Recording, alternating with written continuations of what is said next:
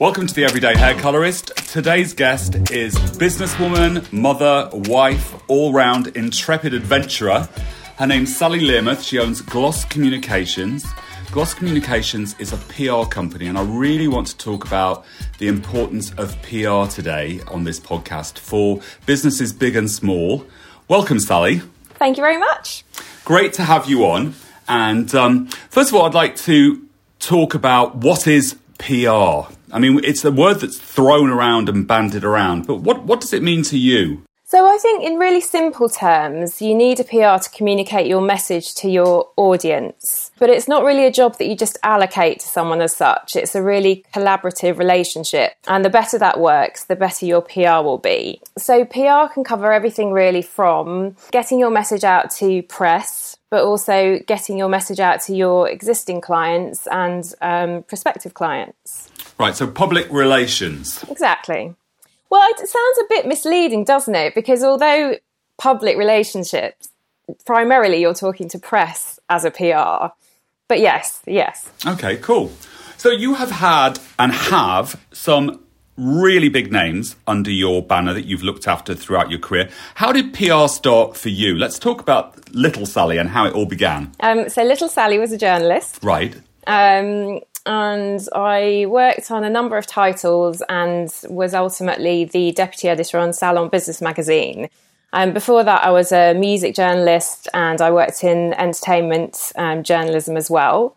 Then I went into PR, and in all honesty, so when I did my journalism degree, I didn't actually know PR was a thing.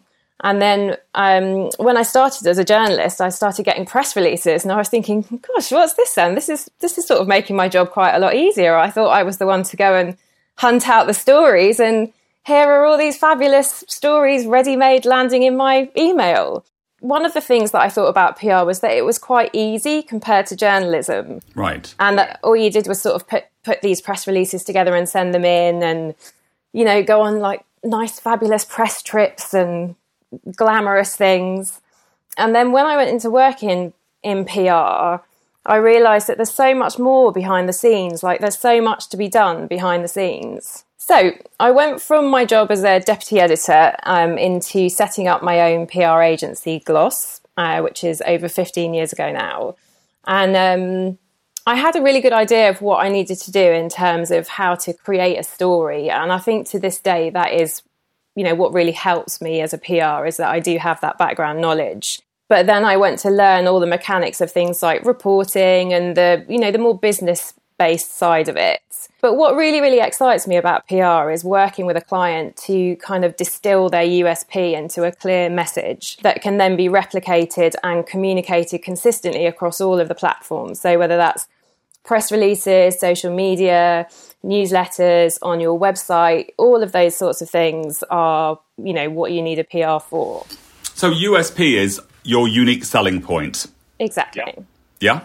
Great. And so when you're looking at brands, are you looking, or brands are looking to work with you? Because it is really a synergy between two people, isn't it? Two companies, Gloss and whoever you're looking after.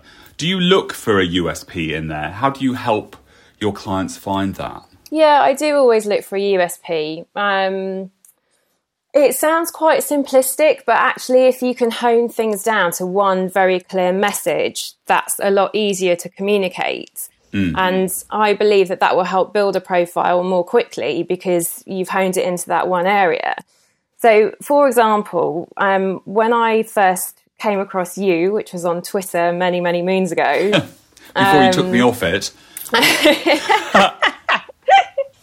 I was really intrigued by what you were doing because you were talking about balayage, and that wasn't something that I'd ever heard of, even though I was obviously immersed in the hair world.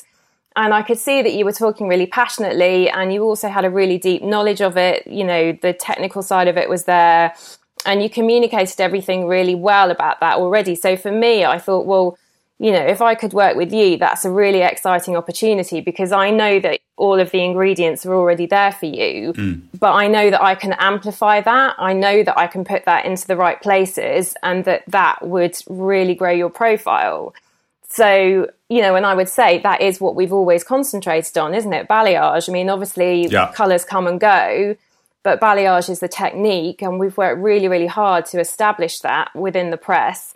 And now, everybody knows balayage. It's on everybody's menus. So that's why I think that's a really good example of choosing something that is your USP and then just really pushing that message. So with other salons, we've done things like, we've made someone the queen of blonde, and we talked about blonde all the time. And that wasn't that she only did blonde, but by picking a niche and something that she was really strong on and she was producing really wonderful imagery for, it just made really good sense to do that. And she ended up with a contract with a product company for a blonde product. Yes. That's how these things sort of feed in. It all makes sense when you pick a USP. It might be that, so for Corinne Jackson, for example, when we first started working with her, which was about 15 years ago, she had just taken on organic colour and nobody was doing organic colour. And we really sort of pushed to make that her USP. But that has just it's kind of developed through her business ever since. So although I wouldn't have said organic was a big focus for her when she took that colour on, her business has grown to be incredibly sustainable.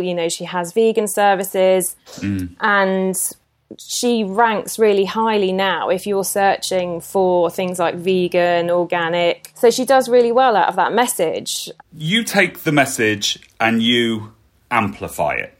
Yeah. And so a lot of people would say, I think smaller businesses might say, oh, well, we don't need a PR because of X, Y, and Z. But from my own personal experience, before any of this Instagram stuff or anything like that happened, I was in London with no reputation of, tatters. Reputation in tatters.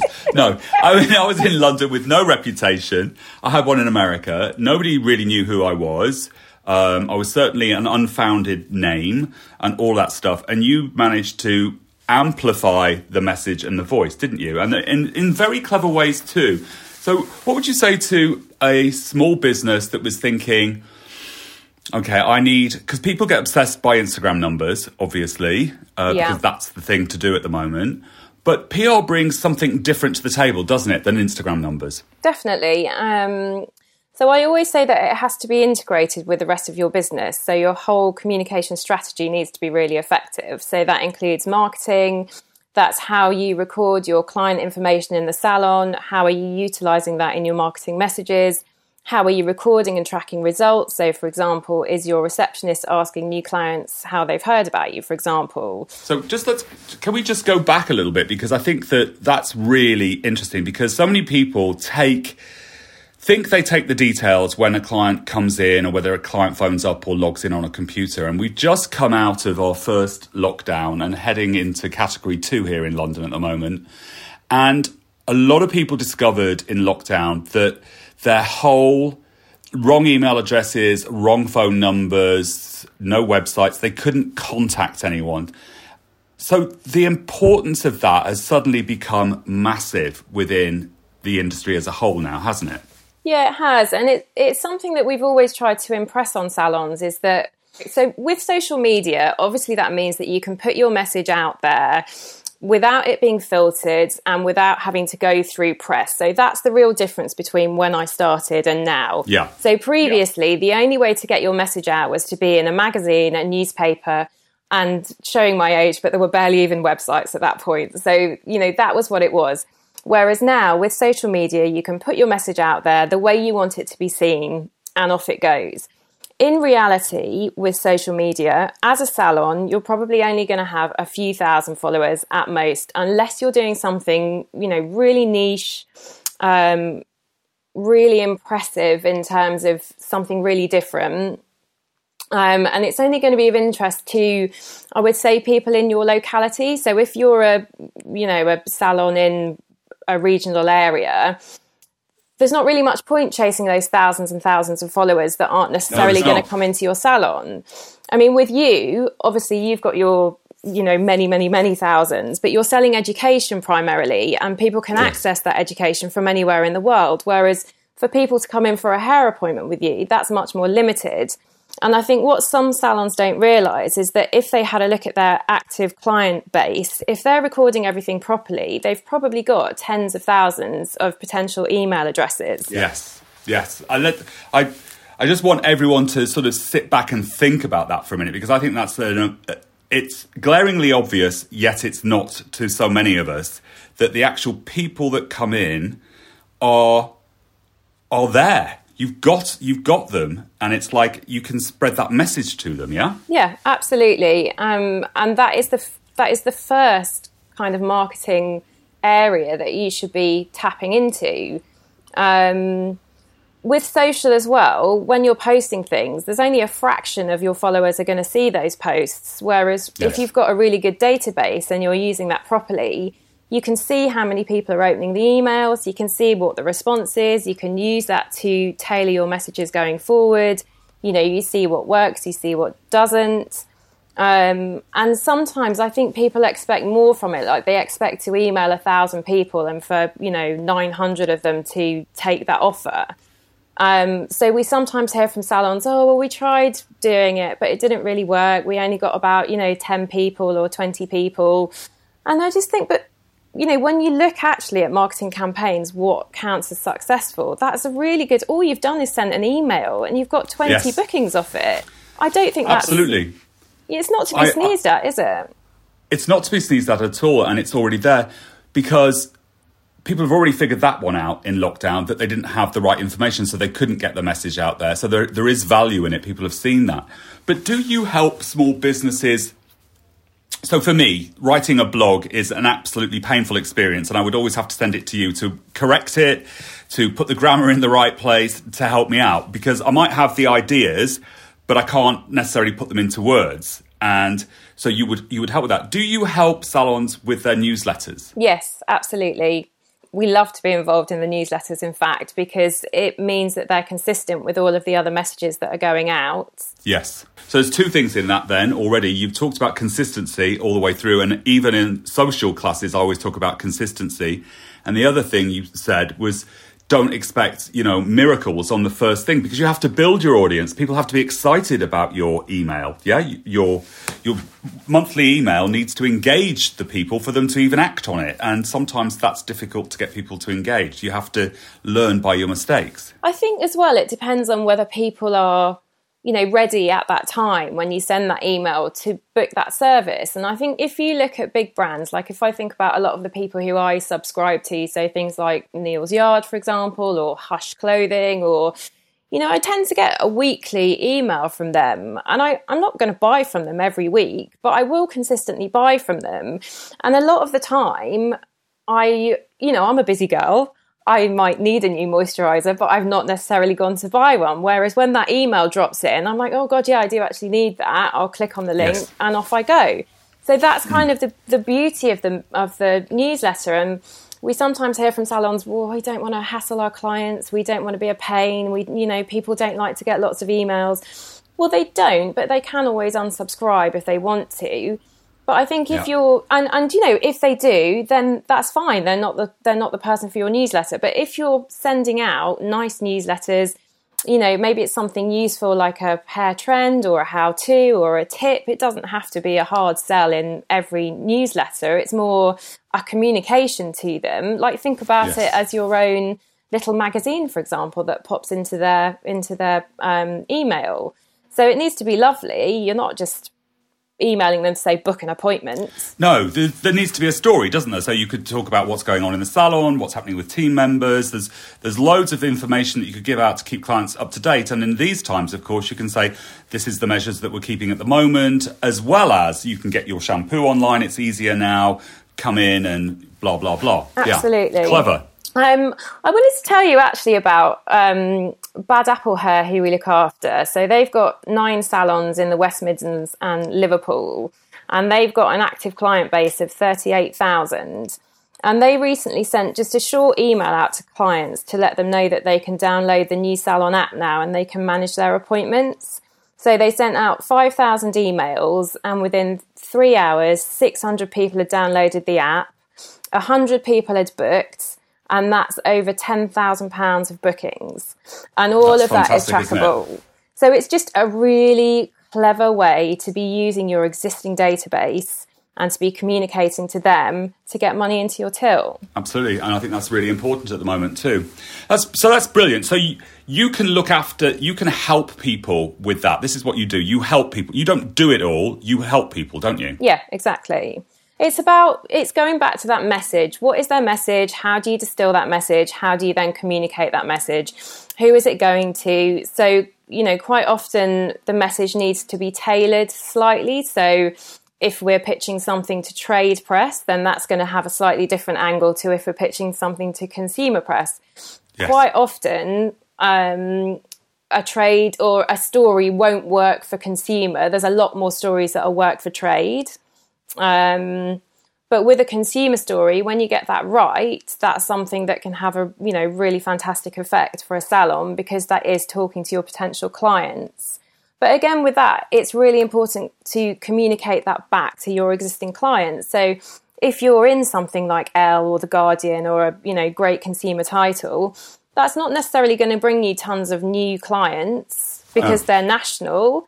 However, if you then, mail shot your database saying, hey, we were in Elle magazine this month, then all your clients are going to be thinking, oh, wow, my salon's fabulous. They've been in Elle magazine. So it's just about, utilising that press to keep nurturing that existing client base. Yes, and I think I did an event for a salon that you also represent in Bristol, and you got the local news in there for them. Yes, and they utilised the local news that they'd been on the news, and they brought somebody in from London. And so it was all about getting the messages out to their clientele, and highly effective that was as well. And a number of people have done that you've done that for people, haven't you? Yeah. So it's not just about, I think people think, Vogue and Elle and all of those, even though they have started to make their reach not just London, there is a push to represent all the regions in there. But smaller salons outside of London shouldn't be put off by the idea, well, I only need a PR in London, because there's so much you can do regionally as well, isn't there? Yeah, absolutely. And I think it's really important to manage expectations, because, for the local salon who thinks they're going to get into Vogue, it's really super unlikely. And when you break that down for them, there's 12 issues a year. There won't really be a hair page every month anyway. They might do a hair feature once every 3 months or twice a year. And when you break that down again, how many people are going to be included in that? It's going to be a huge session stylist. That's just the way it works. It is the way it works. And a lot of them are sponsored by product companies anyway, aren't they, when you look at it? Yeah. And with websites as well, it's really interesting how that's changed, because when they first started springing up, handbag.com was the really big one when it all first started. But, Glamour had their own, and in terms of hair coverage, they were really good at getting out and reviewing local salons. So we would often get quite a lot of coverage with these websites, because they would do very regional things like that. They would do lots of hair trend features where you could send in quotes, and there was loads of scope to get included. Whereas these days, it's much more brand and product focused, and they don't tend to have those kind of regional reviews. So you do have to be really realistic about what you can achieve. But yes, equally, you want to be getting a nice message out to your local press and to your clientele via all those other sources. So it's really important to have that nice, clean message. And, the reality of somebody coming in from, outside of your region to get their hair done, and I'm talking about, another going from county to county is less likely. But within that county, you've got loads of people that come in to your salon. So it is about messaging, and the messaging to the people that are actually going to come to you. Yeah, absolutely. So how do you steer a client? Here's one that could be contentious. How do you steer a client from the vanity projects? And by that, I mean, there was a time when I thought, being in Elle and Vogue and, Harper's Bazaar, Tatler and all of those, and I've been fortunate to be in the print ones as well. But there was a time when it was like that was the thing. But actually, the reality is that I prefer the digital because it gets more traction for me on Google searches and stuff. And how many people actually read that and see that? So how do you steer a client from a vanity project that says, I want to be in Marie Claire. I want to be in Marie Claire. I want to be in Vogue. I want to be in all those magazines that I give out to my clients, or gave to my clients, because of course COVID, we don't have any magazines anymore. It is really tricky, and I think one of the one of the really important things for a good relationship between PR and client is that the client understands what is realistic. And actually, if you're faced with a client who just can't get their head around that, then the likelihood is that's not going to progress as a relationship, because they're probably not going to be happy with what's achievable. It just doesn't really make for, like a good relationship, really. So do you think PR is for everyone, Sally? I think, in all honesty, when you look at any big company, they do have a PR. And a PR is just one of those elements of your business. It's just sort of one of the cogs that keeps it going. So for salons, it might be, maybe you'll see it in the same way as you see a receptionist. It might not be that the receptionist generates a set amount of revenue in the way that a stylist does, but they're just an essential part of your business that keeps everything running smoothly. So, I mean, we sort of often do things for clients as well that don't really fall under the PR remit, but, we have clients who will come to us and say, oh, we've had this complaint from a client and I've got to write an email back to her and I'm not really sure how to do it or what to say. And we'll get involved with things like that. It's not PR exactly, but it's sort of helping with the communication and making sure that all of that continues to be smooth. And you do it is Gloss Communications as well, isn't it? So very much communication is part of your core message. Yes, definitely. It's in our name and it's in our DNA, is what we say. I like that too. So if a hairdresser came to you, like I said to you, I said to you 10 years ago, I think it's 10 years ago now, Sally, that we started working together. I said to you 10 years ago, I want to increase my profile in the trade. I'm not interested, at that point, I wasn't interested in consumer. I wanted to build my name and reputation because I wanted my education to grow in the UK. And you said to me, we have to start really, really slowly, Jack. It doesn't just happen like that. And that's what you did. You started sowing my name and very small, like 2 lines of a quote or something from me. And I remember being amazed that I'd got that and but you could see it grow, couldn't you? And you could see it growing from little pieces to half pages to then actually writing a column in Pro Hair Live for a whole year, which nearly killed me. Probably killed you trying to word correct it. Yeah. But it doesn't, I think that sometimes people think, PR and it's going to, you have to commit to it, don't you? You really do. And it's, PR doesn't happen in a bubble. It's not that you hire a PR and they go off and do PR. It's that it's really collaborative. And I would say historically, the clients who we've worked with who have really flown and got the most out of it are the ones that are the most communicative. You can tell they're passionate about it. They return calls really quickly. They're excited about, getting the coverage, but they also understand how things work. And then you have clients who, you've got 3 sort of sets of features or quotes for them to do, and then they miss the first deadline, and then you can't really pitch anything else for them because you've already got one thing outstanding. And, if people don't get back to you, you're a bit worried that you're going to be left high and dry in terms of what you're then going to provide to the journalist. And the PR journalist relationship is just so integral to everything. I mean, in a way, you could say that clients come and go, whereas the PR journalist relationship, that tends to be one that's maintained over years and years and years, because we don't really tend to leave our jobs, do we? So, I'm working with journalists now who I was working with 15 years ago, and you sort of grow up with these people. Yes. And we've really built our reputation on being reliable. When I send quotes over, I send them over in the way in which I know they are usable. They make sense. They are written clearly. The grammar is correct. The spellings are correct. I would never, ever send anything where when I read it, I thought, I don't really understand that, but I'll just bung it over. I'm really keen never to do that because having been a journalist, I know that if something comes over and it doesn't really make sense, I'm going to use something that somebody else has sent that does make sense. I'm not going to bother with the one that has come in. I would consider that unfinished.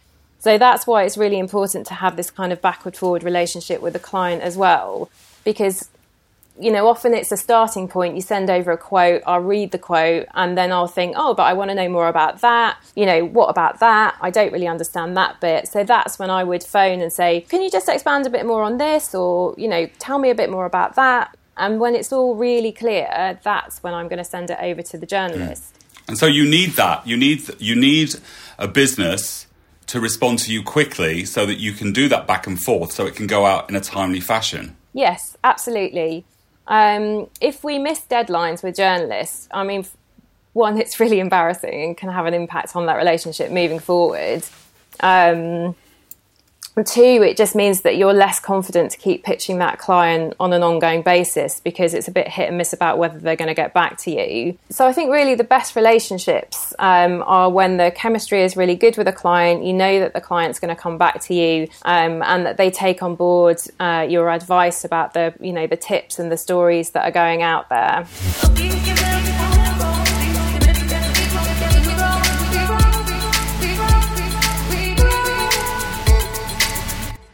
Quite often it feels difficult to come up with a story, doesn't it? When the stories are all feel very familiar to me, but I think that quite often it's that the story won't be familiar to the consumer or to the trade press. It's slightly different. How do you sort of deal with reinventing the wheel?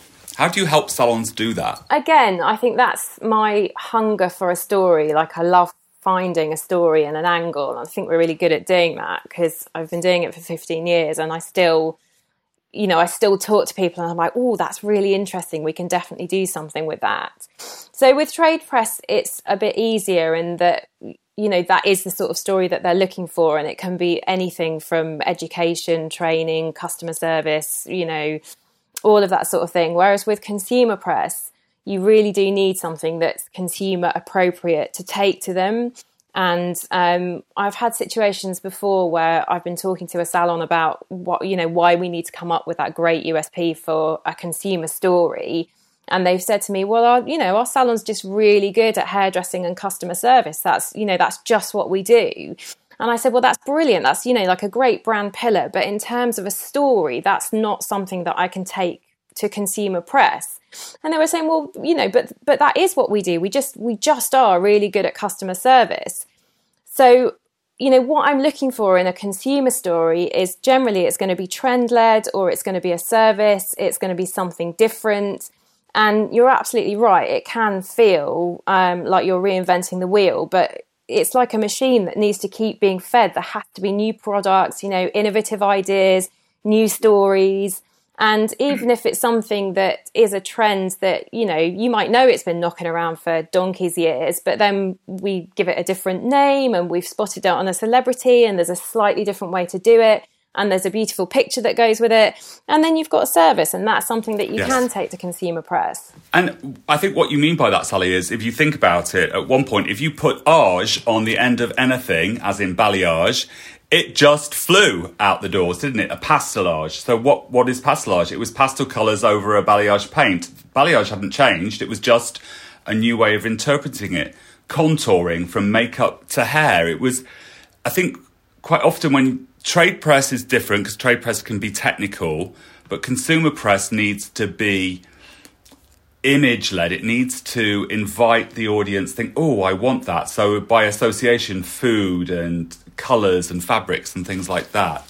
It's that clever communication, isn't it? It's helping the client really see what that colour is and making it really aspirational and desirable. Yeah, absolutely. And it goes with cutting too. Like, you see people that could be, strong at, say, a lovely bob line, and they've changed the shape of the overarching shape is the same, but they've changed the feel of it a little bit. Suddenly that can become a story.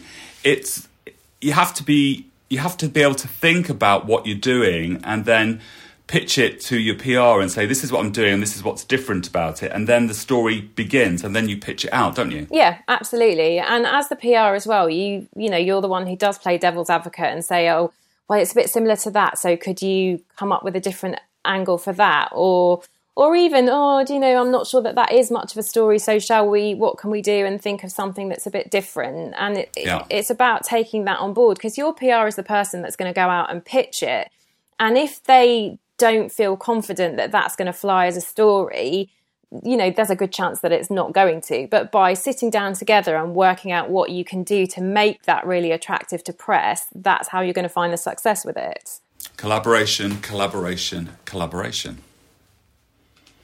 Exactly. So you have built you have helped build some massive careers in the UK. Chris Appleton was a client of yours before he moved to LA, and now look at him. Errol Douglas, Corinne Jackson, Jamie Stevens, me. There's like this whole slew of people in your salon, but you don't just represent big names, do you? No, I would say that we represent everything from global brands to, you know, individual entrepreneurs. And it's just as exciting to work with a smaller salon that might not have a reputation at that point. It's really exciting to be part of building that. And it's lovely to get involved with people when they're just getting started on their kind of PR journey as well, because you get to see that. Well, you get to shape that actually, and you get to see that grow, and it's really exciting. You know, across the course of my career, I've had those times where you land whether it's a cover or, you know, all the first couple of sentences in a feature, they've got their name in a magazine. Like, that's amazing for some people when that first happens. It's really exciting. And then it grows, and it can be, you know, it's a whole feature, it's a front cover, it's 10 front covers off one collection, it's a, you know, massive product company deal. Or it might even be things like they can track back, you know, £10,000 worth of sales because they had a particular feature. You also do events for people. We've done events together. So PR becomes not just writing articles, but it's about organising events. So it could be a local event, or it could be, you know, a regional event. Or you do a lot of that as well, don't you? Yeah, we do. We do lots of events. We're working at the moment on virtual events. So whereas previously, yeah, I know. So previously we would do things like desk visits with press. We go for coffees and all of that sort of thing, to lovely events like the one we did for you at the Ivy, which was beautiful. So we're moving all of that now online. So we're putting together events for people where we've got a beautiful package that we'll send out to the journalists beforehand, and then we'll do, you know, maybe a Zoom masterclass or some sort of element where they all join the call and they get to know the brand and the product, whatever the launch is. So we work on events as well, which is really fun. Really fun, and that you're changing in changing times. I mean, you've got to roll with it, haven't you? It doesn't seem to be going away anytime soon, so we definitely have to adapt. We're all rolling with it, I think, and I think that's the important thing in it, isn't it? Yeah, it is. All right, Sally, so what advice would you give to people? I mean, we've talked about so many different ways in which you can help enhance and grow a business, and that is what you do. In some ways, you help and grow it in the public relations field and get the message out there. What is some of your top things, do you think? Important things on your list? So I think primarily you just need to make PR a priority. So one of our lovely clients is Caroline Sanderson, who's a salon Jedi. Yeah, she's been on here. She's fabulous. So she's got a new book out, which I've read. And although I'm obviously not a salon owner, so much of the mind stuff advice is really, really helpful. And one of the things that she talks about is chunking things down, goals and priorities. And she says, you know, at the start of the day, even if it's just 3 things, what are the things that you want to achieve? So what I would say to clients is, if a PR profile is one of those things, then make sure that is one of the things that you do every day. So for example, if you've got a feature to do, get that done instead of, you know, knocking it back. And then that's the thing that drops off your list at the end of the day. It's just really important to get it done and out of the way. And once you've done that, that enables your PR to go off and get you another one. So then the more that happens, the more coverage you're getting, you know, the more bang for your buck you're getting. So I just think it's really important to prioritise. And I think being really available for your PR is also so important, because while we give you deadlines, some features will be specifically for you. We will have secured that just for you. That's especially important because if you don't meet that deadline, we've got to go back to that journalist and say we haven't got that feature. Now, I want to just jump in there because I remember this was a long time ago. You asked me to do some quotes, and I think I was pretty dynamic that day. It must have been the first on my list because it was all colour quotes and it was language. And I did all of these things for you, and I sent you this huge, 2-page email, if an email is 2 pages. And the next thing we know is because the other colorist that they wanted to use hadn't sent it in, we got a full page in Glamour.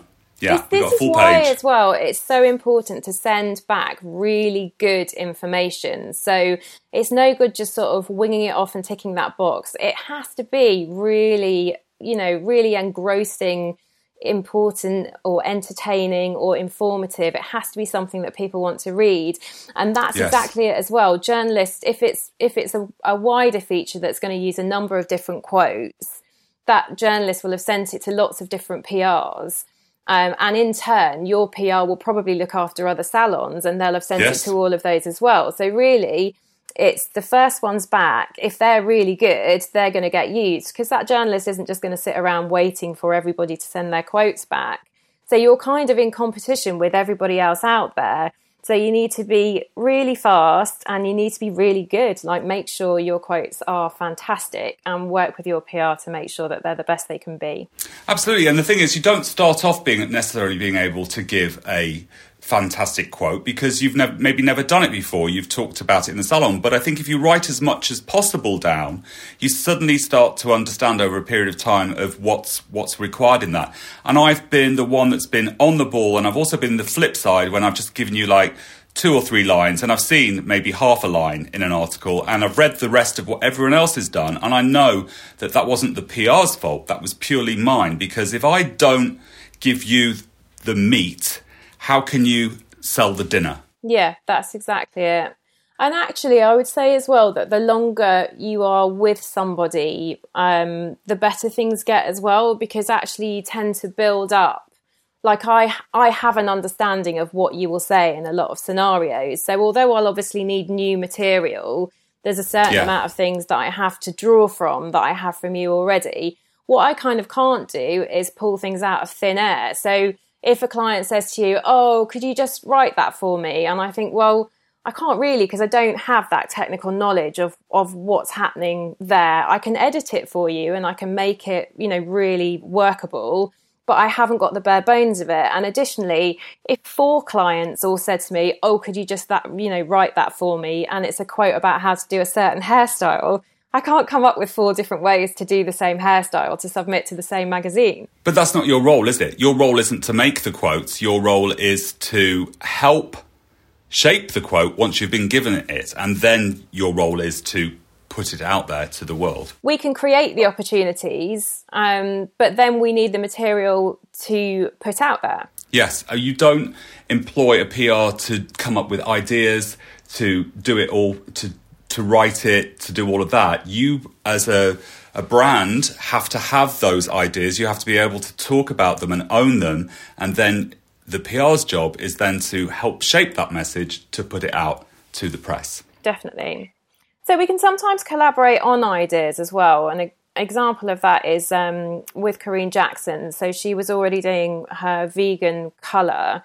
But I said to her, what do you think about doing an actual vegan service? Because for me, that's more saleable as an angle in press. And actually, it makes sense as a service for her. So all she had to do then was get in a vegan milk, vegan cookies, because as it stood, clients could book to have a vegan colour, but then they couldn't have milk in their tea or coffee. They couldn't have those lovely little chocolate cookies that she serves. And by putting it into that, that nice little package, it's a vegan hair service, we got loads of coverage off the back of that. And I think she had growth of, I think she said about 7% of her sales then became that specific vegan service. But that's a natural progression, isn't it? You didn't make that up. That's just a natural progression of what she does already. Yeah, and absolutely. So you just saw a way to tweak that and sell that. And that's brilliant. Yeah. I mean, obviously, as well, that relies on the client saying, oh, yeah, that's great, we'll do that, rather than, no, we're not going to do that. Yeah, absolutely. Absolutely, because at the end of the day, it's the client, if the client says, no, don't do that to you, you can't do anything with it. Your hands are tied, aren't they? The client has to have faith in you, and also they have to have faith in the process, I think. Yeah, definitely. And just on that as well, it's really important that the whole team knows what you're doing. So if you are going to do something like that, it's essential that your receptionist then knows that that's a service that you offer, that the stylists, when a client sits down and says they're having a vegan service, they know that they're not going to, serve them cow milk. It's got to run all the way through. It has to be a really good communication. It has to be true. Exactly. It has to be true. Otherwise you get caught out. Mm-hmm. You can't make these things up. I think you have to have real ownership of the messaging that you put out there, really. Yeah, definitely. Brilliant, Sally. That was absolutely fascinating chat into the wonderful world that you live in. Before we go, is there anything you'd like to, top tips or anything you'd like to say out there to a salon that's maybe thinking about it? I think a top tip would be have a chat with a PR. Get a feel for what they tell you and for the chemistry, and really be honest with yourself about whether you've got the time to put into it and whether you've got the budget for it. I think PR really has to be part of your whole team, your whole message. It's not something to do when your salon's in trouble and pin all of your hopes on PR. It's not something to do and just put it in a box and that's it. PR's done now, that's fine. It's something that you really need to see as part of your brand on an ongoing basis. So I would just say have a chat with a PR, and also have a chat with other salons. See how they work with their PR, what works for them, what do they recommend, and let that guide you. That's a great chat. If you're interested in hearing more from Sally, we're going to put the website in the bio down here and in the hashtags for you so you can follow. Sally, thank you so much for joining us today. It's been a pleasure, Jack. Yeah, always great insights. And I just want to say, how are the chickens? Oh, the chickens are fabulous. They've grown all of their feathers back. So Sally rescued some chickens, so I'm really thrilled about that, to hear that. Thanks so much for coming on today. Pleasure, Jack. So I hope you enjoyed this podcast as much as I did making it for you. Don't forget to subscribe on your channel that you download your podcasts from. iTunes is my favourite, but I know there are others out there. And also, if you want to follow me on stories on Instagram, it's Jack Howard Colour, COLOR, the American way, not the English way. And on Facebook, it's Jack Howard Colour, COLOR. And my website is www.jackhowardcolour, COLOR.com.